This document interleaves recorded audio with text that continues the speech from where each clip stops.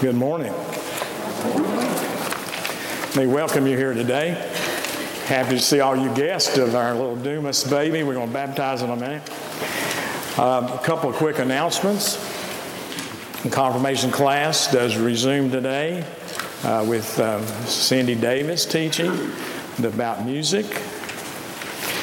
Next Sunday after 11 o'clock service, there'll be a reception for Lauren and Don, who are our new music director and organist. That'll be immediately after service next week in the social hall. So hopefully you'll make plans to be here to welcome them officially into the life of the church and get to know them a little bit better. Let us begin our worship.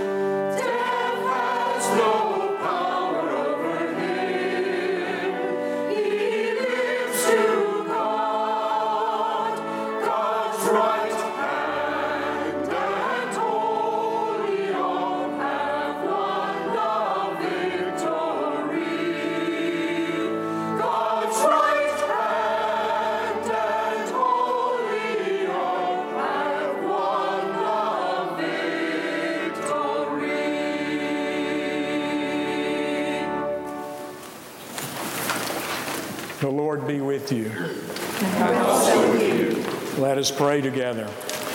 Give us, O Lord our God, understanding to know you, diligence to seek you, wisdom to find you, and a faithfulness that may finally embrace you. through Jesus Christ our Lord. Amen.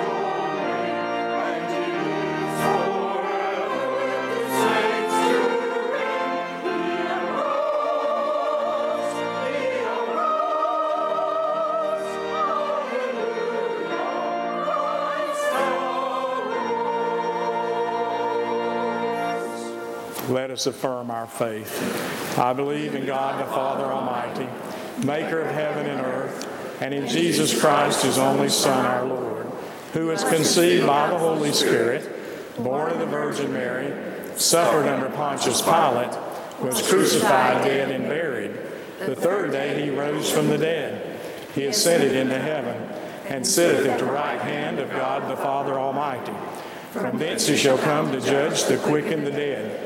I believe in the Holy Spirit, the Holy Catholic Church, the communion of saints, the forgiveness of sins, the resurrection of the body, and the life everlasting. Amen.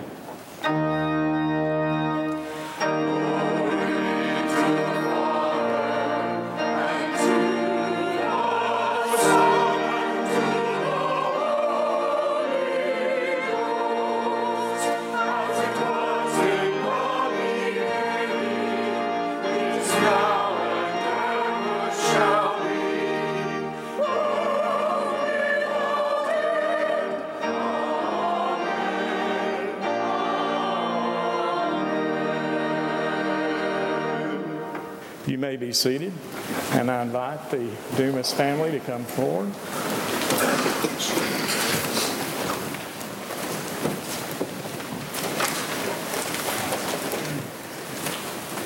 Here is your baptismal certificate. I'll let grandmother hold that. Okay? I invite you to get the insert out of your bulletins. Are we doing all right this morning? Yeah. Don't shake it. Oh, Lord. The church is of God and will be reserved to the end of time for the conduct of worship and the due administration of God's word and sacraments, the maintenance of Christian fellowship and discipline, the edification of believers, and the conversion of the world. All of every age and station stand in need of the means of grace which it alone supplies.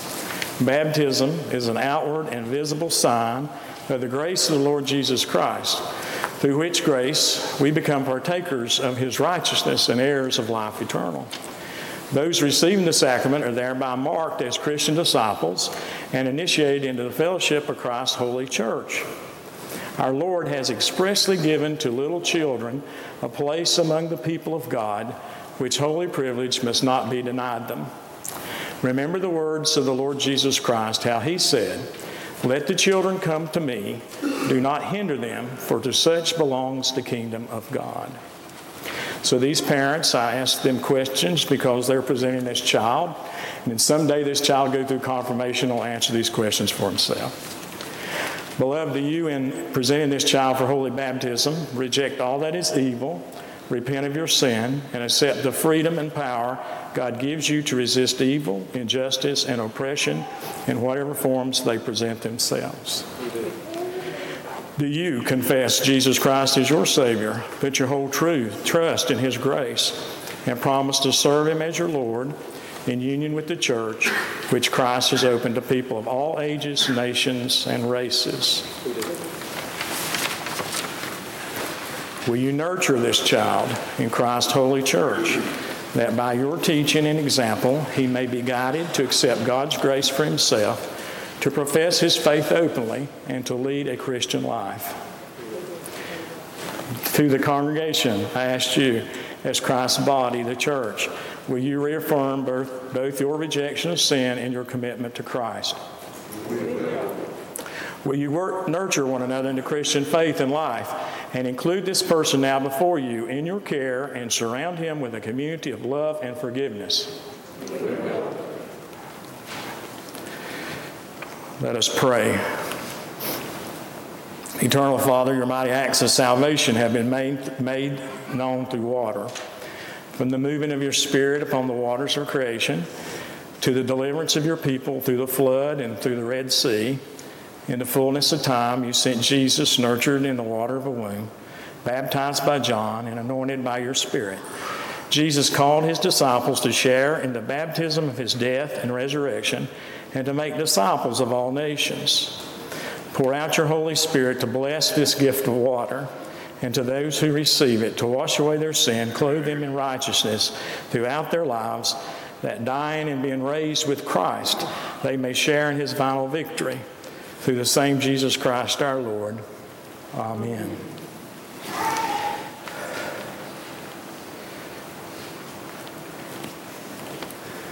You gonna go to Pastor?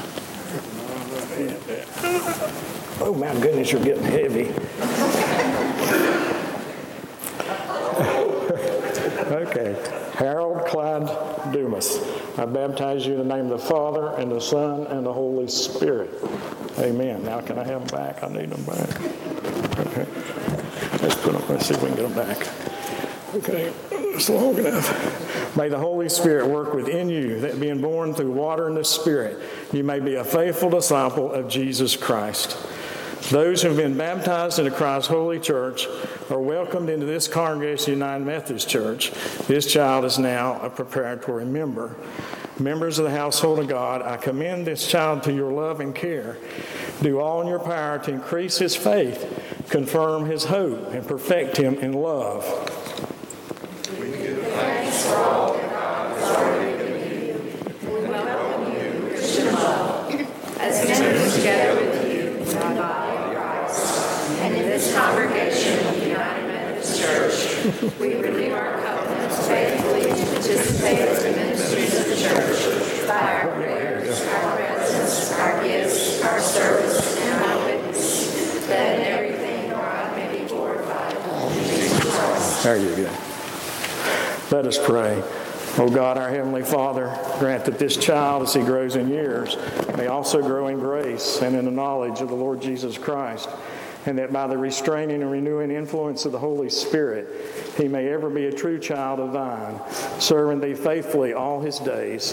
So guide and uphold the parents and sponsors of this child, that by loving care, wise counsel, and holy example, they may lead him into that life of faith, whose strength is righteousness, whose fruit is everlasting joy and peace, through Jesus Christ our Lord. Amen. God the Father, God the Son, and God the Holy Spirit, bless and preserve and keep you now and forevermore. Amen. We're going to put you on a diet. Okay.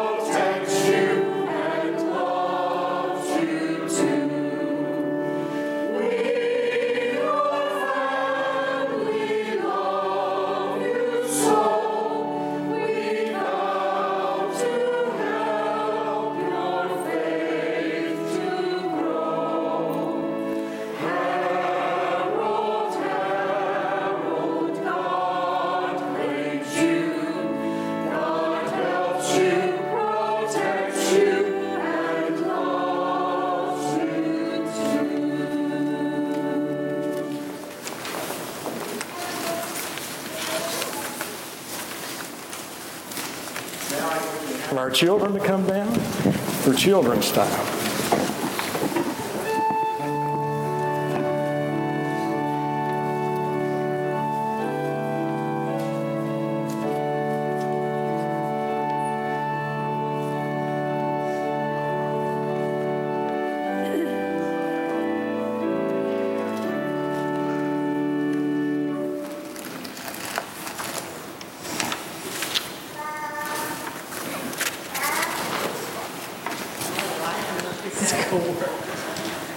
I just need my notes.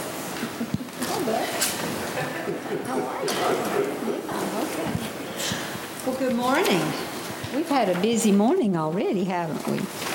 During recent weeks, we've talked about the symbols of Easter. See, I think we're going to have to make an adjustment.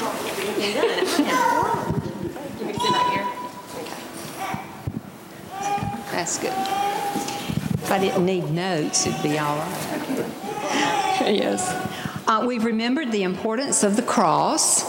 We've talked about the Easter lilies. We've talked about dogwood blossoms. Well, this morning, I want you to think about another symbol of the church, and that's the Paschal candle. See it on the stand right there. It's called the Paschal candle or the Easter candle. And today, it's very important to us. It was lit last Sunday, on Easter Sunday, to represent the glorious resurrection of Jesus from the tomb. The flame of this candle is important to Christians everywhere because our risen Christ lights the world for us. The sadness of the crucifixion was taken away when Jesus Christ rose from the tomb to heaven to be with God, his heavenly Father. Jesus is our light. He is our warmth. And he is there with us through the darkness and the sadness that we sometimes feel. And we must remember these words. May the light of Christ, rising in glory, dispel or take away the darkness of our hearts and minds. But there's also another special meaning for the Paschal candle. The candle is also lit for baptisms. And we have been here to be a part of Harold's baptism. He is precious to Anna, his sister. He's precious to his family and friends. And he's especially precious to God. The light of the candle during baptism represents the Holy Spirit. And John the Baptist promised to Jesus and anyone who's baptized in Christ that this Holy Spirit is now a part of him. Bless you. Now, I'd like for an acolyte to come forward, and I want you to light your lighter from the Paschal candle. And Anna, I want you to hold this candle. And we'll let Hunter light it for you. Hold it out a little bit in front of you and let him light it. Now, Anna is holding the Paschal candle holding light from the Paschal candle for Harold. And one day she will tell him about his baptism, and she will share these words with him. Let your light so shine before others that they may see your good works and glorify your Father in heaven. And this is a verse that we all need to remember and accept. Now we're going to let her hold it just a little bit longer. Before you go to your seats, I want you to take a candle with you. And I want you to take this candle home. And I want you to light it at home. There's a little switch on the bottom. You don't have to worry about matches or flames. I know, that's a relief. And when you light it, when you turn it on, it flickers and it will remind you of the Holy Spirit that is a part of you. Okay? Let us pray. Jesus, let others see your light through our actions and words. Amen.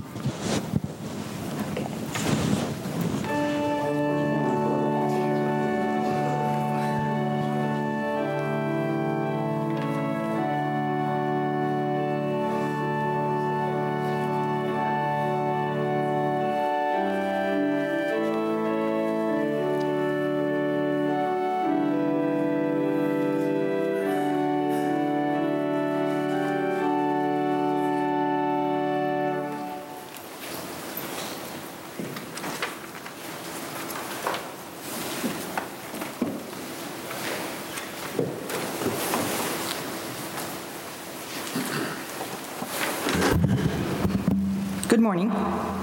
Our first scripture reading today comes from Romans chapter 5, verses 1 through 8. Therefore, since we've been justified through faith, we have peace with God through our Lord Jesus Christ, through whom we have gained access by faith into this grace in which we now stand. And we rejoice in the hope of the glory of God. Not only so, but we also rejoice in our sufferings, because we know that suffering produces perseverance, perseverance character, and character hope. And hope does not disappoint us, because God has poured out his love into our hearts by the Holy Spirit, whom he has given us. You see, at just the right time, when we were still powerless, Christ died for the ungodly. Very rarely will anyone die for a righteous man, though for a good man, someone might possibly dare to die. But God demonstrates his own love for us in this: while we were still sinners, Christ died for us. This is the word of God for the people of God. Thanks be to God.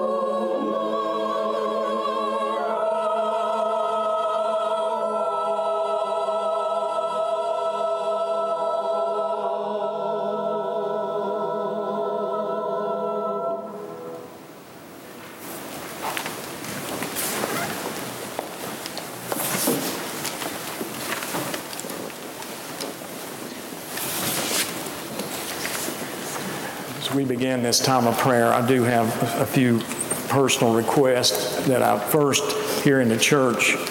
Bob Gray, who's a member of our church, his mother passed away this past week, and I want you to remember him in your prayers.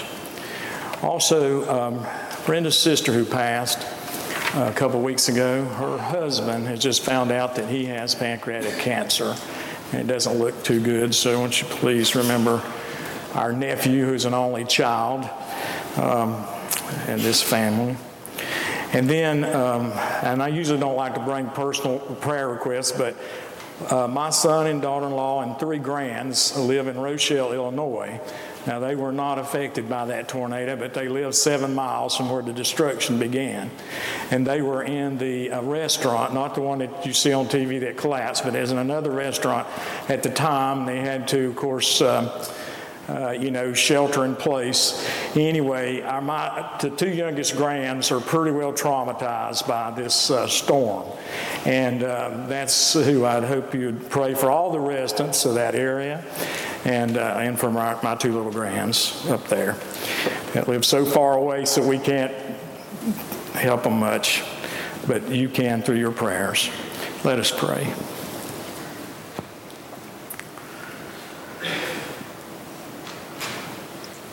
Oh Lord, in your mercy, hear our prayers.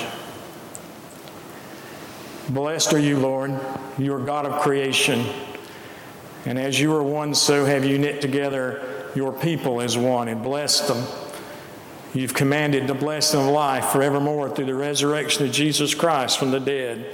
And so we come this day singing our praises to your name. We give you thanks, O Lord, for your great love and mercy to us. You have loved us with an eternal love, but we must confess this day we have not always returned it. You give us life in your law, but we do not always obey. You present your faithful promises, but we do not believe. We doubt. We ask for further proof. Oh Lord, for our negligence, for our disobedience, for our unbelief, forgive us, good Lord. Help us to understand in new ways your power as revealed in the resurrection of Jesus from the dead.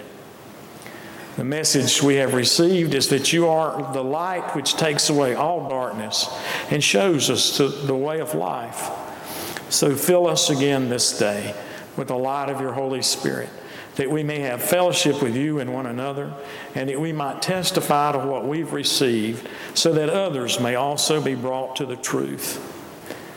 Your people, the church, have been called to be of one heart and soul and mind.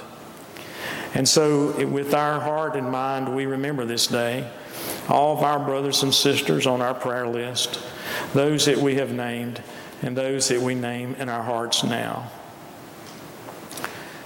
We pray for each one in distress, whether because of suffering in body, mind, or spirit.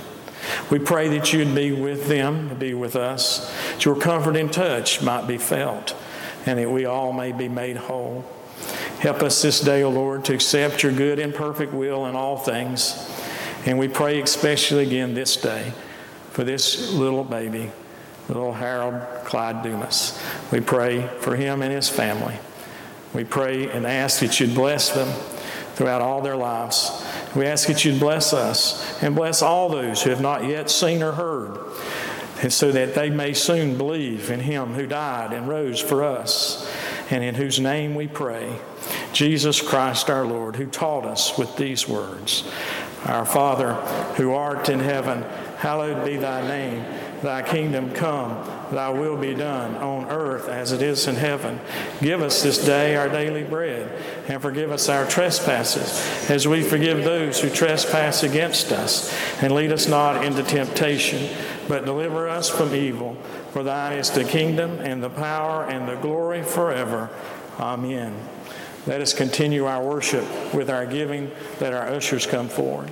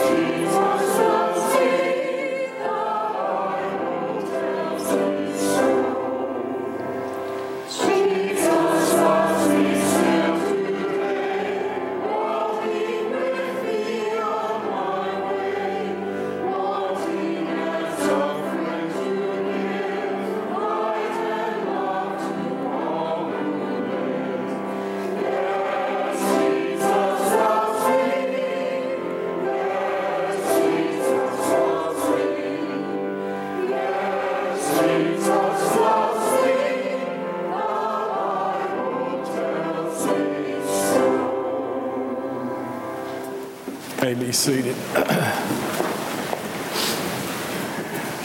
It's good to see you, Tommy, here today. Tommy, we're glad to see you.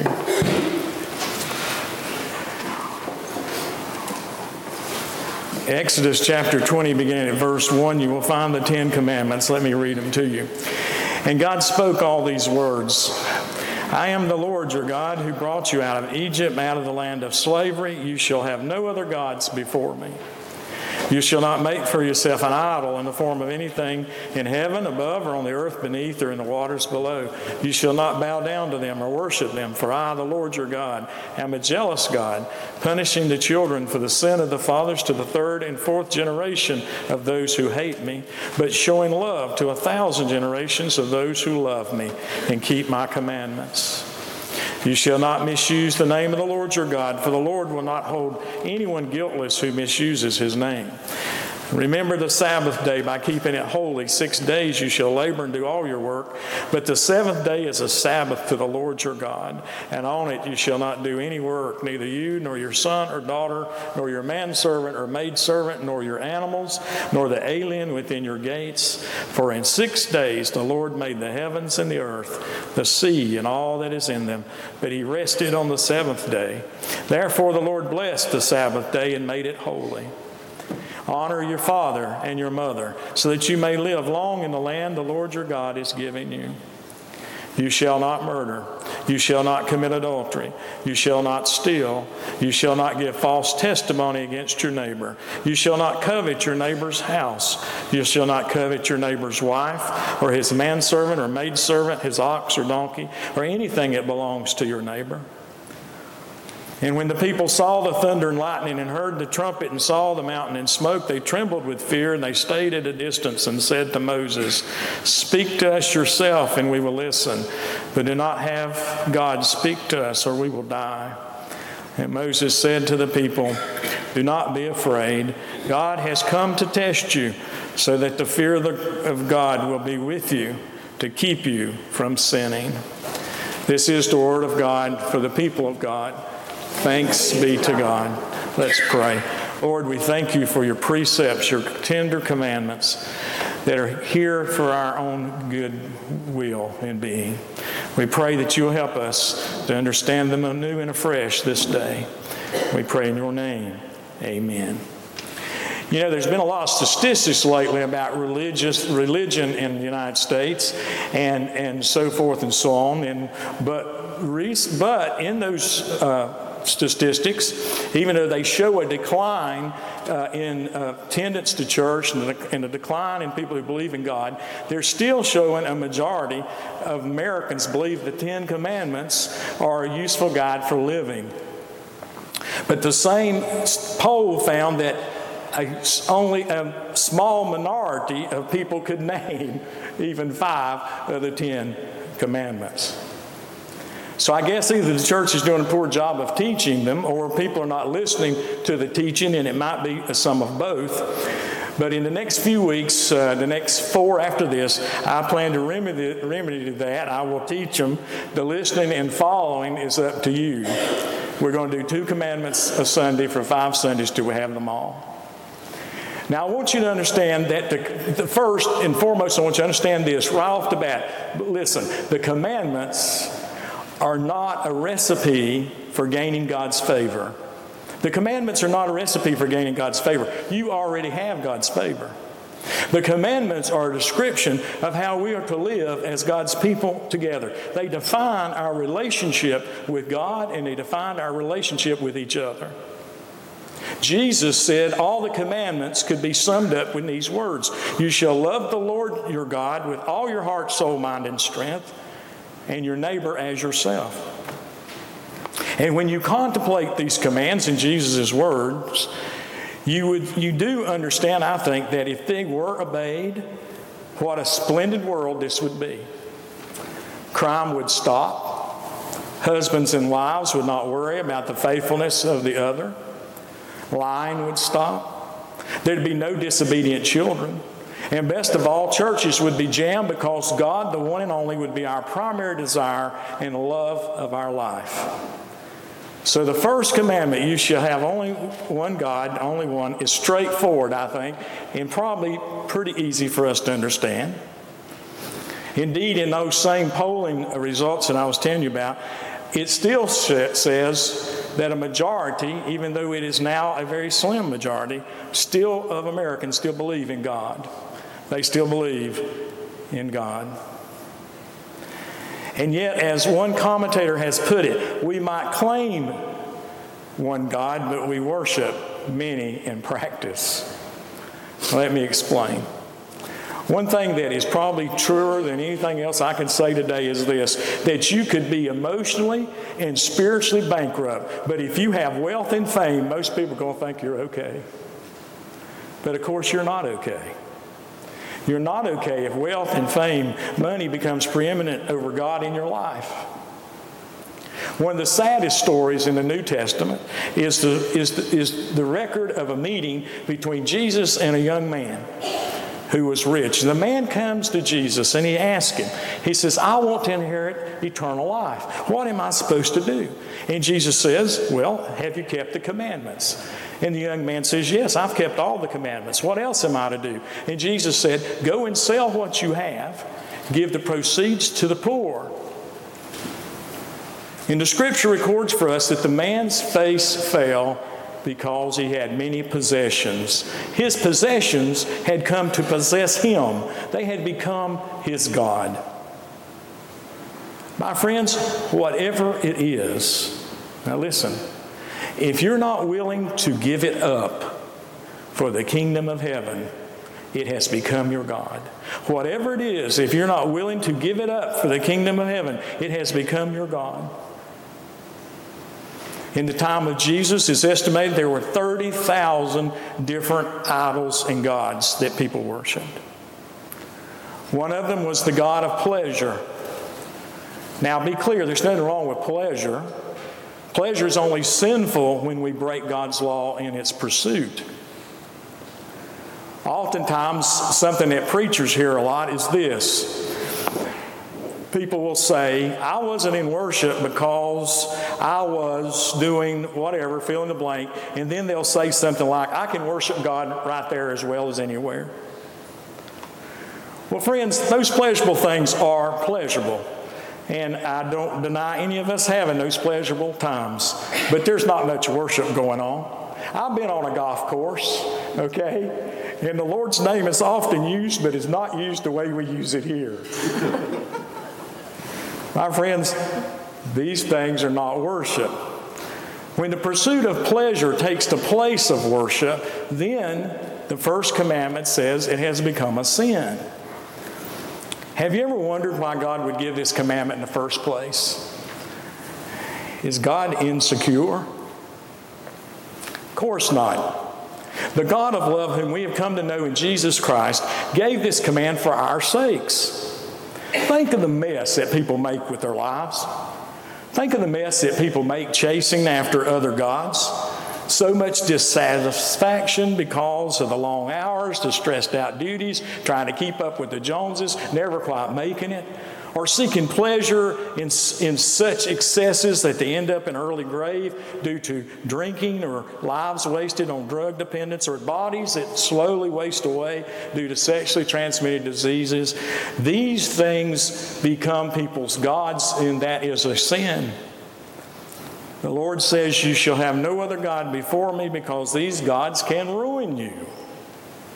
That's why I call these commandments the tender commandments.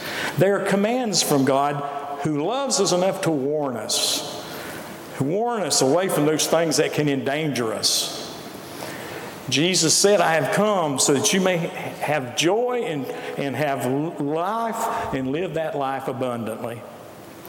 In my opinion, the best way to live that life abundantly is to get back to the basics of faith. And there's nothing more basic than these tender commandments. I'm sure all of you remember Mark Twain from your childhood and your reading. Someone once told Mark Twain, and I quote, before I die, he said, I mean to make a pilgrimage to the Holy Land. I will climb to the top of Mount Sinai, and there I will read the 10 Commandments aloud. Mark Twain, upon hearing this, said, "I have a better idea. Why don't you stay right here and try to keep some of them?" Having only one God naturally means that we should not construct idols for worship. That's why these two are connected. Now, at first glance, this doesn't seem like a problem for us today. I have visited in many of y'all's homes, in many homes through the years I've been in the ministry, and I'll tell you right now, I've never seen anybody in any of their workshops turning out idols. Never seen that, never. I have seen some rather strange-looking homemade lamps, but no idols. In fact, sometimes I even have a hard time imagining how ancient people would carve something out of wood or stone and then bow down to it and pray to it. But I guess just before we think that ancient people had some screw loose, we need to try to put ourselves into their place and try to understand what was going on and why God wanted the truth to be known. Think about seeing a massive storm like the one I was just describing earlier. Lightning and thunder and wind blowing. The people of our ancient ancestors, they didn't know what was going on. They didn't have Doppler radar. They didn't have a weathercaster and tornado warnings. So the first thing that they came to their mind was, we need some way to explain this unexplainable event that happened. And so it's not impossible then to see how they constructed idols or constructed a worship system that would try to give them some kind of meaning and understanding to what otherwise was a mystery. And if you think about idols this way, you can see that God wanted to set the matter straight. You can see why idol making was a problem then. It could still be a problem today. Think about it this way. In our modern world, jobs hang by a thread. Scandals occur as often as ups and downs in the stock markets. The human spirit craves a system to understand it all, a way of bringing certainty to the uncertain ways of life. And so oftentimes then we construct things that become our focus, and they become idols as we try to explain what's going on in our lives. But the best way to live through uncertain times is to return to the certain path of the way of Jesus. But of course, in ancient times, when the crops failed or the enemy approached, it's not hard to see that a human would go into a temple somewhere and speak to an image and hope that something would happen, something good or bad, whatever it was that they needed. But this is where it ended up, like most things that humans construct, it ended up being a terrible thing. You see, somebody would say something like, I need it to rain, or I'm not going to have any crops this year. So, well, maybe we should sacrifice something. Well, maybe they sacrificed a cow. That didn't work, so then they sacrificed their child. Let me tell you, if you don't think that happens or happened, just go to the Mayan ruins in Mexico. You go down there and see all these things that's been uncovered, and you see where they worshiped, and that's the way they worshiped. They actually murdered their children, thinking that was somehow or another going to appease the gods. So it's important for us to understand that God does not like that kind of stuff by no means. And it's into this type of world that God came, first to Abraham and then to Moses, with these rules. God gave us knowledge into that ancient world and insight into the certainty of the living God so that they wouldn't do stuff like that. You shall not make for yourself an idol. Don't bow down to it. Don't worship it. For I am the Lord your God. So you can see how this command sounds reasonable to us today. But it's important for you to note this one little statistic here, and that is that in the whole Bible there are more references to this second commandment about not having idols than any others. This is something God wants to make sure we get the point. And it seems to me like even today we have tendencies for people to go off and do things that have nothing to do with God and have all to do with idol worship. I made a trip to the Grand Canyon While there, we made a detour to a little town called Sedona. Any of y'all ever been there? And when you go there to Sedona, at least a few years ago when we went there, there's this big old red rock there. You might have seen it on TV or something. And you know what it's covered with? All these people get up on the top of this rock, they chant and they worship. They think this is some kind of special vortex, okay, that they get in touch with, the gods of the universe by getting on top of this rock. I found it absolutely unbelievable, the number of people that do stuff like that. So it's still a problem even today. Another way is to think of it as this way. We've been blessed by lots of material things. They make us feel secure. We must be careful not to idolize them over and above God who gave them to us in the first place. We also need to be careful we don't do the same thing with the things of our faith. We must cherish the Bible, the church, and the church building, but we must not let it become an idol. Sometimes it's easy to fall in love with a building and forget that its primary purpose is for ministry, not a museum. And I've seen that happen in many of our churches across our conference. God warns us that consequences of our sins are passed on. But God also includes a promise with this commandment, and it's a wonderful promise, and it's a promise you should remember and teach your children. And that is that God's love is infinitely greater than God's anger. If we keep God's tender commands, not only our children, but our grandchildren's grandchildren, and then some, will know of God's love and will be blessed to 1,000 generations. The Scripture is clear, I do believe, that to those who love God, His grace and mercy extends to them and into their offspring. I believe that I'm blessed, and I believe that you're blessed today because of godly ancestors. Well, friends, look, if you don't think your actions here now make a difference, then you can't find a clearer passage in Scripture than this one found in Exodus. And there's no better way to give your children or grandchildren a secure future than to love God and pass these teachings on. So remember, the first two commandments: one God, only one, no idols. Next week, we're going to talk about God's name and keeping one day holy. I hope I can see you for the whole 10 commandments. I will tell you one thing that I have preached this before, and I'll tell you that once I announced it, everybody wanted to know, when are we going to talk about adultery? Well, we will. Why they want to know that is beyond me. But that's the one everyone seems to want to hear about the most, which worries me a lot. So if any of y'all come up and say, when are you going to preach on adultery? I'm going to get worried. Amen. Let's stand and sing.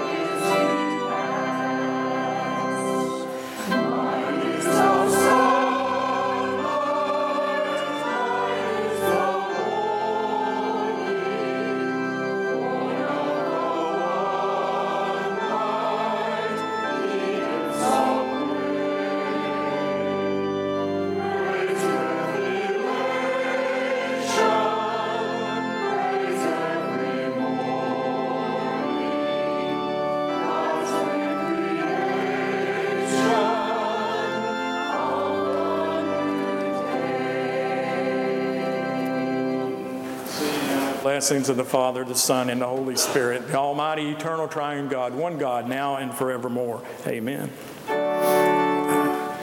God's right hand and holy arm have won the victory. God's right hand and holy arm have won the victory. Christ being raised from the dead shall die no more. Death has no power over him. He lives to God. God's right hand and holy arm have won the victory. God's right hand and holy arm have won the victory.